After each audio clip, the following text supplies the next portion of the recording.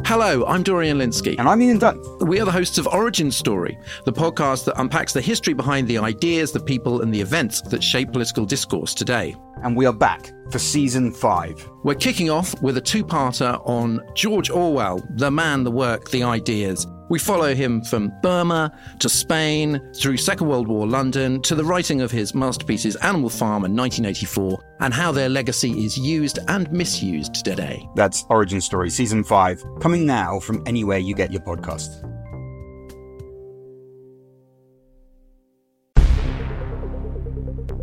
I'm Arthur Snell. A major war is taking place on the European continent with Russia's invasion of Ukraine, bringing you a series of special episodes to help you understand the crisis as it unfolds. This is Doomsday Watch.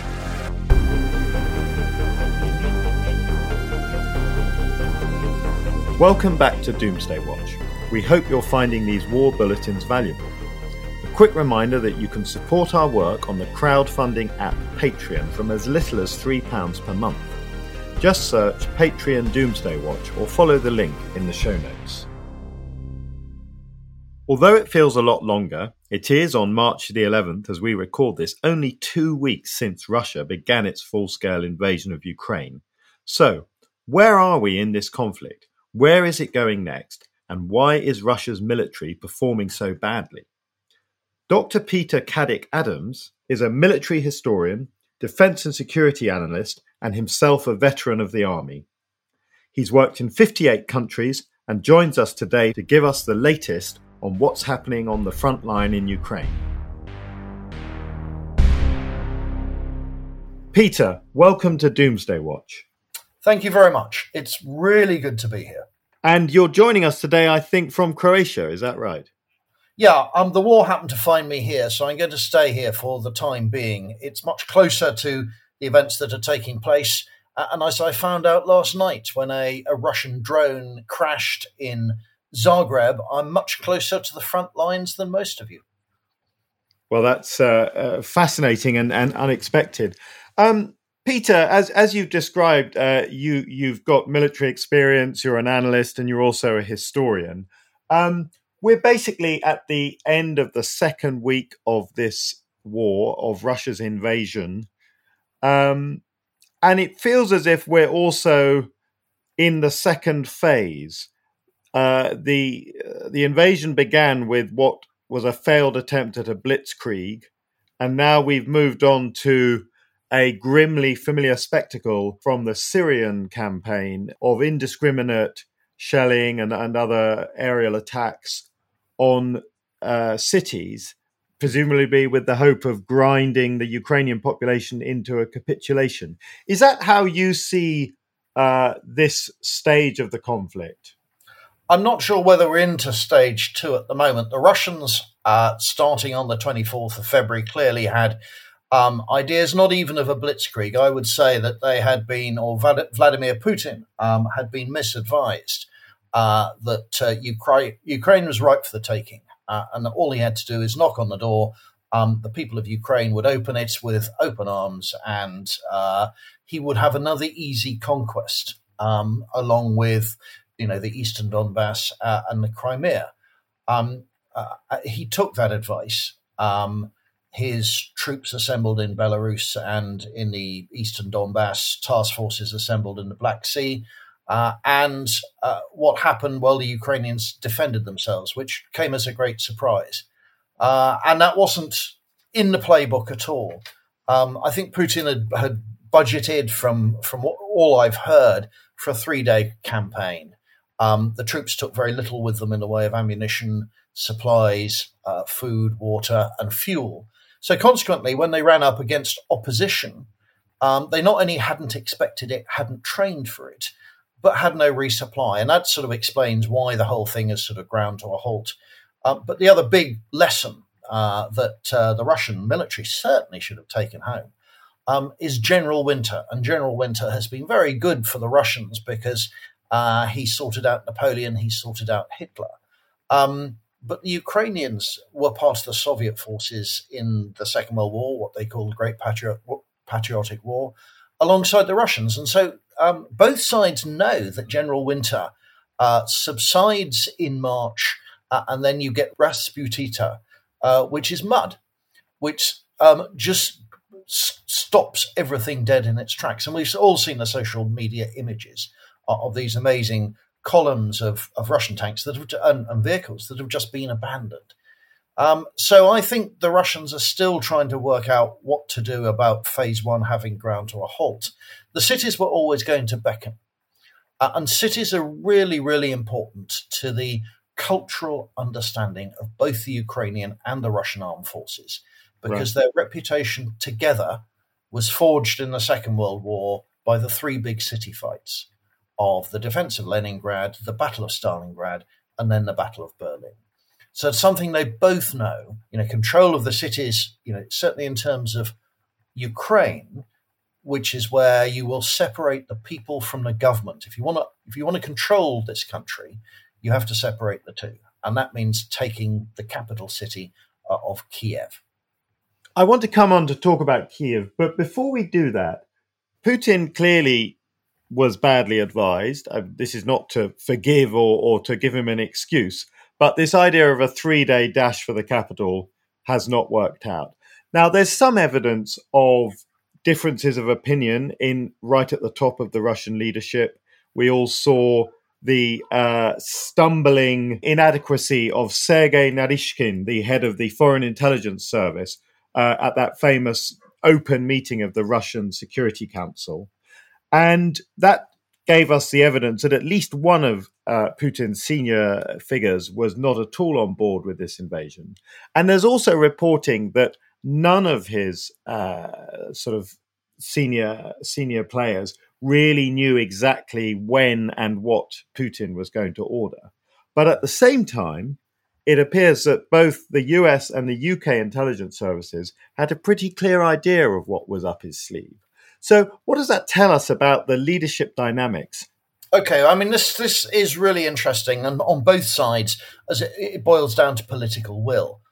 So the Western intelligence services were, watching every single move by satellite, by social media, by monitoring trains, by lots of people on the ground feeding in data, which becomes intelligence. So we had an excellent idea of what might be on the cards. And in a normal world, you would join up the dots and say, yeah, that's an invasion.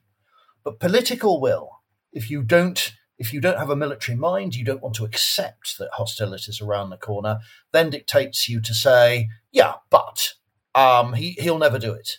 That was the category in which both the European Union, NATO, and I have to say the United Kingdom put themselves. So the invasion, when it happened, came as a great shock to absolutely everyone. And it took quite a few days for all the world's organizations to sort themselves out and suddenly realize that sanctions and words on their own don't count, and you need a sort of military solution in terms of supplying weapons. From the Russian point of view, it's also political will. Well, we now know there are conscripts in this fight. They were simply aware they were going on maneuvers in Belarus, these widely advertised maneuvers, which are in fact a way of concentrating the troops ready for invasion. And they were told about 12 hours beforehand, right, in 12 hours you're crossing the border. Don't expect to have to fight, but you are going across as a military organisation. And if the Chargé d'Affaires in Canberra in Australia is to be believed, the Ukrainian Chargé d'Affaires, he revealed at a press conference a few days ago that some of the Russian troops going into Ukraine didn't have much in the way of military equipment with them, but what they did have was parade uniforms to march through the streets of Kiev when it was all over. So there's all sorts of odd things going on there. Yeah, I mean, there's huge dissent within the Russian senior levels of command, and I don't understand why there was that public dressing down of Putin's foreign intelligence officer. I mean, everything that comes out of Russia is for a purpose. All their news and images and everything else, radio broadcasts, are very, very closely managed. So this is clearly a message that Putin himself is in control. This isn't anything to do, this isn't sort of ideas of his generals. Again, this morning, 11th of March, I'm reading that he sacked 8 of his top generals. But this all boils down to Putin's Russia, which has become very like Hitler's Germany in 1945, where dissent is treated as disloyalty. And it's very difficult then for anyone in a position of authority or influence to try and influence the man at the top's mind, Vladimir Putin. And what seems to have happened is he seems to have gone into a sort of frightened retreat over the last couple of years because of COVID. He's kept himself at a distance from a lot of people and has really largely been fed what he wants to hear by sycophants. And that's parked him away from reality. And that's probably one of the reasons why we're in this situation now. One of the things that lots of people are asking themselves is, how is it that the Russian army seems so incapable? Now, any country is going to have to rely to some extent in a total war situation on conscripts. But actually, Russia was focusing, relatively speaking, a relatively small invasion army, a strike force, if you like. And yet they still seem to have these inadequate troops. So what's your explanation for that? Well, I think what's happened since the Cold War is that Europe has moved away from conscript forces. France had a huge cultural, problem with moving away from a norm that had been, evident ever since the days of Napoleon.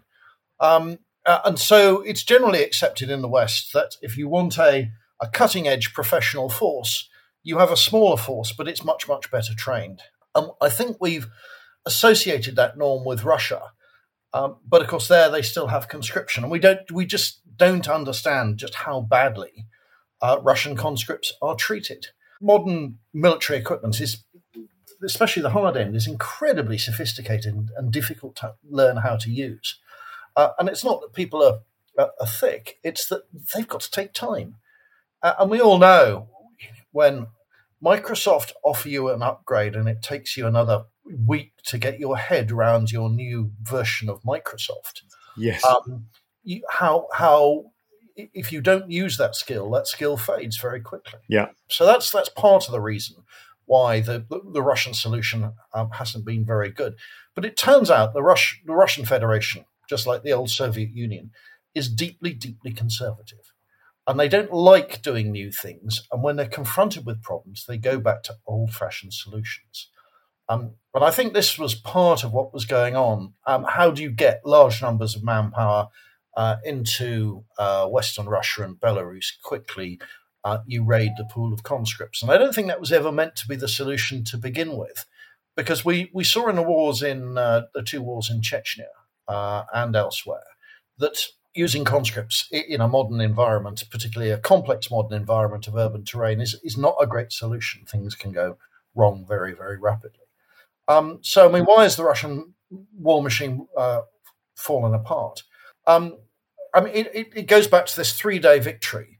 And if you're going to have a 3-day victory and you take minimal supplies, then your logistics are going to let you down unless you have that 3 days. And of course, we're now into the third week. It's partly a massive logistics failure. And again, if I go back to the Second World War, 2/3 to 3/4 of your attacking force, whether you're invading Germany or you're doing D-Day landing in France, is actually the backup, the logistics, the trucks that carry all the ammunition for the guns and everything else, all the medical supplies.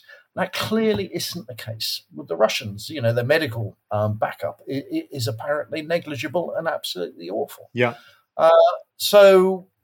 There's a huge element of that. And that's simply because the Russians haven't done modern war with only professional forces for a very long time. If we're on this scale, if ever, this is the first big war that Russia has taken part in since 1945. Yeah. And what we're taught in the military is there's something called the components of fighting force, which is what makes up every nation's armed forces. And there's the physical, which is the numbers.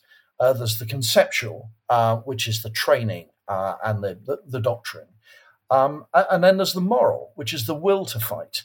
And the moral component completely outflanks and is far more important than the other two. Napoleon wouldn't have understood the terminology, but he would have understood that the moral is to the others as 3 is to 1. Yeah. And the Russians have just lost that will to fight because everything else has let them down. But the other part of the equation, and we haven't really discussed it now until now, is the Ukrainians. And it's all very well coming up with a great combat plan, an invasion plan. But if you leave out the paragraph labelled enemy and what they might do, then of course your plan is going to fall apart. No plan survives first contact with the enemy, as we say. And the Ukrainians will to fight, even those ethnic Russians who live in Ukraine. It has just been demonstrated in a way that I don't think the West ever expected. If I'm honest, I didn't give much for hope for the Ukrainians' chances, but certainly the Russians had never ever calculated that Ukraine would suddenly find that actually flag mattered all of a sudden, and they didn't want to be forcibly part of Russia. I'm very glad you mentioned the Ukrainians because we need to talk about them. At the beginning, there was a lot of sort of assumptions, even on those very well disposed to Ukraine, about the fact that they ultimately really didn't have any hope of holding off a Russian invasion. As you rightly said, the passion, the moral of a country defending its homeland, and then of course you add on to that the layer of leadership of President Zelensky and what he's proved himself to be, an inspiring military leader, but also a national leader. So we're now at a stage where perhaps those people saying, well, it's very tragic, but inevitably the Russians will win this war. Is that still a safe assumption? That the Russians would win the war? No, I don't think it is. But I mean, let's go back to Ukraine for a second, and indeed Russia. I think some of the metrics of this campaign were set in the quick collapse of Afghanistan last summer, when the West were shown to be extraordinarily weak in their resolve to carry on defending another country, and their training and equipment of the Afghan army was shown to be really, really faulty because everything collapsed within days. Yeah, that left an impression on the Russians, but also it left an impression on President Zelensky, who was presented with the fact that you either flee the country and it collapses instantly, or you stay there and you face death. And I think what's going on in Zelensky's mind is he's accepted that he's probably going to die, which is a very, very brave assumption to make. But once you make that in a combat situation, don't worry about that anymore. Yeah, it's there. You've already made your pact with your maker and your country. And then all of a sudden your brain is clear. Right, now what can I do? How do I help my people? His words and the way he delivers them have a real validity. And I think the other point to hijack and bring in here is this is the first major war that's been fought through social media. Yes. The Arab Spring wasn't a war, and what was going on in Syria is not a major war in Europe between two peers, one of whom is a nuclear power. That really, really makes a difference. So for social media and dash cam footage, I mean, we've all seen it, but we've all been really, really struck by how immediate and grisly it is. I mean, some of the images are absolutely ghastly. Yeah. But it does bring it to us in our face in a way I don't think we ever expected. And we also thought the Russians would be masters of cyberspace. It turns out that the Russians aren't that good at cyber. Yes, they've been, blacking things out. But, the Ukrainian cyber generation have swung into action, and they've been just as good. And then around the world, I don't think anyone really thought about that sort of vast international conglomerate called Anonymous. Yes. Who, do all their own hacking for their own reasons, who seem to have come together as a collective and said, the Russians, the bad guys, let's do what we can to destroy their abilities in cyberspace. And a lot of that has taken place. So cyberspace has suddenly become a really weird environment where there's a huge battle going on that we're completely unaware of and where there's parity. Indeed. And related with that is, of course, the information warfare, where, again, we're used to saying, well, the Russians are brilliant at disinformation, and, there are so many people who no longer trust their own government, or they don't trust what they see. But it is undoubtedly the case that for Western audiences, the Russian attempts have been pretty hopeless. Whereas Ukraine, and this is of course is not to undermine the validity of the claims they're making, but Ukraine has done a brilliant job of communicating the narrative of a heroic country struggling to defend its own freedom. Yeah, I mean, the information war is really, really interesting. Russia hasn't been able to block or jam social media. It's woken up quite late to the fact that it hasn't controlled the information war. That's why the TV tower was targeted in Kiev. And I've been saying for a few days now that they will renew their efforts to try and black out everything that's coming out of Ukraine. And it turns out in the 21st century, with satellites here, there, and everywhere, you just can't do it. Yeah. And this is the bind they've got themselves in. There is no positive message coming out. And to a certain extent, I think they've given up messaging the West. What they are messaging, and they're being very good at this, is their own people. So their domestic audience of, however large it is, they have managed to control outside media. So if you live in Vladivostok or wherever in Russia, you only get the Russian point of view. And that's why 50, 60, 70% of Russians are supporting the war, only because they don't get the view from the other side. The young generation of cosmopolitans who live in Moscow and particularly St. Petersburg are accessing. They know how to navigate their way round the Russian bloc on Facebook and everything else. And they do realize there's another story. But, for the vast majority of Russians, they don't. So that's the only bit of the information war the Russians are able to control, which means, whatever the ultimate outcome in Ukraine, they will never, ever be, the outcome will never be accepted. Indeed. I mean, something that I picked up the other day, which I found fascinating, was that even in Crimea, where you might expect there to be a very sort of pro-Putin, but also pro-war perspective, middle-class, educated Russian Crimeans, as they now are very, very unhappy about what's happening, and many are voting with their feet and trying to get out of the country. Yeah, it was quite interesting. I mean, there is an outflow of Russians. We talk about 2 million refugees flooding into the West, and it'll be beyond that by now.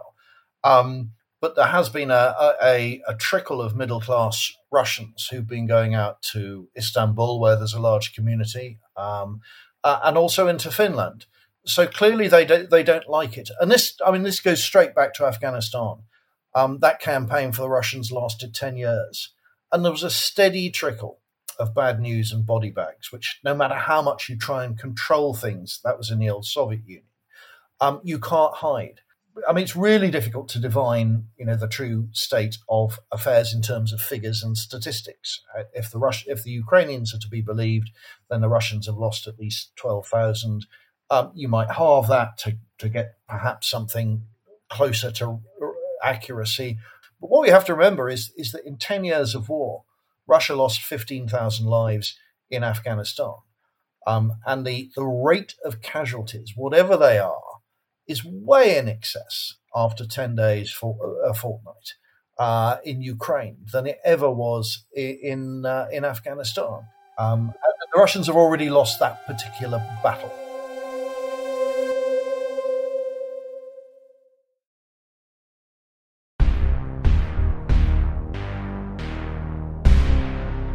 Peter, that takes us to what is coming next.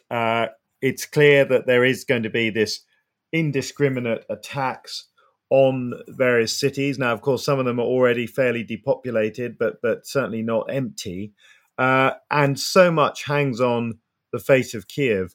But clearly, we've also got the prospect of the whole of the coast of Ukraine, the southern belt, falling into Russian hands. So what's your sense on where this war is going in the next week or so? What we have to start with is, what was the objective of Vladimir Putin? Well, it was to seize the country. But going further, I mean, what's the advantage of Ukraine to Russia? It's a geopolitical buffer, but also it extends Russia's influence. But also, I mean, Ukraine is full of natural resources in terms of coal and all sorts of minerals. But also, Ukraine is the breadbasket of the world. Yep. So where are we going? Right, the South Coast section is actually probably one of the most important. And so the ports of Mariupol on one side of the Crimea and Odessa from the other, that's how stuff comes into and out of Ukraine by sea. So Mariupol, not being far away from the rebel-held area, was always going to be vulnerable. And for a lot of the fighting in the Donbass, we always thought was going to link up with the rebel-held area and the seaport of Mariupol. Yeah. And there's been fighting around the airport there for ever since 2014, and effectively it is now fallen. Odessa is the other target, but the task force that's been waiting offshore for 3 weeks has now taken casualties themselves from Ukrainian ground troops, and I think has gone off for the moment. How long can you keep a maritime task force floating around at sea doing nothing? Well, 3 weeks turns out to be about the limit. So that threat has gone away for the moment. So the fighting will go on around the two cities of Kiev and Kharkiv, although Russia needs to control the capital to control the country. What it doesn't want to do is occupy the country. I mean, this force they've got, however large it is, 250,000, is nothing like enough to occupy and control Ukraine, particularly against partisans, for the forthcoming few years, because that's what it would mean. Yeah. So all they can do is hope to occupy and control from Kiev, from the capital. But the Russians logistically are not well balanced for a city fight. In normal circumstances, that might say, okay, so they would grind to a halt, pause, and let air take over. Yeah. Well, it turns out that all the equipment that the West has sent to Ukraine recently and has been doing for the last few years, Britain, I think, has trained 22,000 Ukrainian soldiers in anti-aircraft, anti-tank weaponry. It turns out that wasn't wasted. So much so that Russian aircraft now rarely operate in daylight hours. And the only time you really see any large numbers of MiGs floating over the Ukrainian airspace is at night, which is why the effort now is to send to Ukraine air defense missiles that work with infrared, and you can target the Russians at night. Yeah. So the thrust has got to be at Kharkiv, which is pretty much surrounded anyway, and Kiev, which is nearly surrounded. And even from the distance that some of the Russians are away in Belarus, you can still fire cruise missiles at both cities.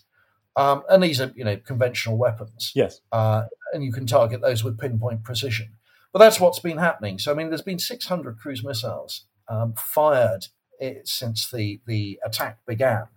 And that's how the Russians will keep up the pressure. And for them, what they're doing is they're weaponizing the media reporting of that. That's why they're targeting civilians, to undermine the morale of the Ukrainians themselves with terror, but also to weaken the resolve of the rest of the world. Look, you're never going to win this. The Ukrainian civilians are our pawns. Back off, or we'll make this worse. So that's what's going on. And of course, the traditional Russian view of civilians in combat, and certainly brought out in Grozny and Chechnya, and particularly in Syria, is they don't matter. I mean, it's complete and total traditional utter disregard for civilians. And you saw that in Stalingrad and all the big Second World War battles. And that's true today. So targeting hospitals and schools and apartment blocks is no accident. They simply don't care. They've underlined that in two different ways. And one is by ramping up this insidious threat of using chemical weapons, by suggesting that the West or Ukraine were developing chemical weapons of their own, and therefore we must retaliate in a similar fashion. And the second is putting their nuclear forces on heightened alert. So that's a really interesting point you've just come to there. They're threats, but what you're saying is they're also bluffs, effectively. Yeah, I mean, I may be forced to eat my words in the next few days, but I think that's exactly what they are. And I mean, if we deal with the nuke side first, at whatever stage you deploy a tactical nuclear weapon, there's no point in sending an ICBM to New York. I mean, that's just not on the cards. No. Wouldn't achieve anything, and it doesn't help the situation either in any possible way. But were you to release a tactical nuclear weapon somewhere in Ukraine, for a start, you would want all your Russian soldiers to be kitted out in NBC kit with gas masks and all the rest of it. Yeah. None of the Russian troops have deployed with any NBC protection whatsoever. Neither have any vehicles been spotted driving this stuff up towards the troops already deployed. So there are all sorts of warning signs that you would see that. And to a certain extent, the same with chemical warfare. Yes. You mix the chemicals as close to the launching site as possible, and you take them there by tanker, preferably actually by train. So it's easy to watch for the kit that's going to be involved in some kind of launch like that. And we know, all the air bases where the planes are operating from. We know all the assembly areas because we've been watching them, right down to the actual vehicles. And none of this are portraying any kind of threat at the moment. So at the moment, it's a bluff. And the bluff is there to panic the West, to get them to cave in, to put pressure on the Ukrainians. I see this from all different angles, lots of newspaper commentators, lots of people in social media saying, right, give the Russians what they want, but stop the war. Yeah. That's why, so much of, my message to people is all the time has been, stay calm. This is the way the Russians fight. They weaponize refugees. I mean, 2 million refugees is good news for them because it's turning the NATO nations and the EU nations upside down with panic and fear and worry, just looking after these refugees, thinking how many more are on the horizon. And I mean, effectively for them, that's war that's come to them. Yes. It isn't soldiers, but it's refugees fleeing from soldiers. So, this is all part of the Russian tactic. Peter, at this point, what I'd really like to do is also then look backwards. Something that you, as a historian, have written about, I think in a book that's coming out this year, is about the final battle for Germany and Berlin. And of course, that was the Soviet army combining Ukraine and Russia. And I think you're seeing interesting parallels with the situation now, but the participants sort of transformed. I've lectured at the UK Defence Academy for 20 years, and whenever there's a war, the war historians are sort of encouraged to provide their thoughts, because all of a sudden, we've wound the clock back, really not to 1989, but to 1945. And there's a real realization that we have no idea what's around the corner. Yeah. We don't know what the signposts are. So we have to go back to the only thing we've got, which is the map of the past. And I think, there are a lot of parallels. And intellectually, I'm trying to fight them off because it's too easy to say, oh, well, this is, at the moment, this is the Battle of the Bulge all over again, attacking at the wrong time of year in difficult terrain against an enemy who you thought would be a pushover and isn't. But in the broader sense, quite clearly, there are parallels because it's history that set the agenda. Putin himself is obsessed by history. Yes. He's very proud of his ancestors who fought in the Second World War. But he's written about history. And to him, the Second World War and rolling back the frontiers to good old Russia, to the USSR, are part of his agenda. I mean, the parallels I see in a military sense are 1945 with a wounded Germany that still has a lot of bite. And you could put Ukraine in that sort of fashion, but you could also say the Russian leadership is very much like Hitler in his bunker, not being told the reality of the situation. But I mean, there's another way history is repeating itself. Some images were appearing over the last few days of the Russian military forces in the Donbass, the local militia there. And they are armed with Second World War Russian rifles and anti-tank rifles. It's incredible. They've got modern military clothing and helmets, but their weaponry has literally come out of museums. And I mean, the image that really struck me this morning when I saw it is in Kiev. There's an anti-tank obstacle, which is called a hedgehog made of angle iron, welded or bolted together. You saw these on all the D-Day beaches. Yes. Well, some of them have been placed on streets in the middle of Kiev, which you would expect. But one has a plaque on it indicating it's been brought out of a Second World War museum and parked on a street.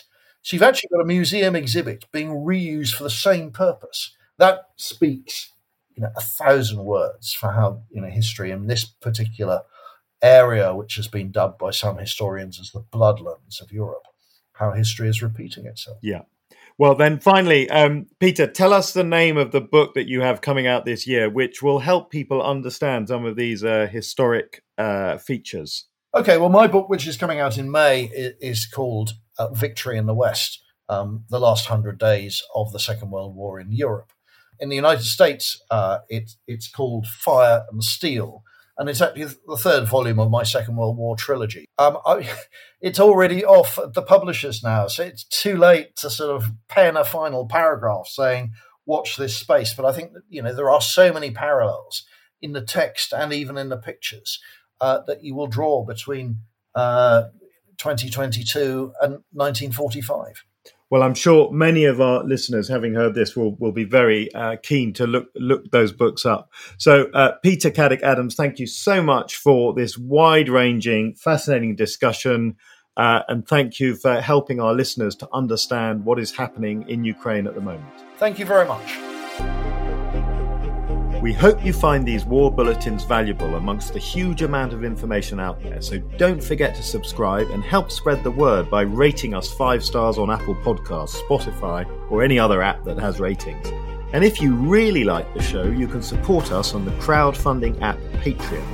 You'll get the shows early, ad-free, and help shape future episodes, all from as little as £3 per month.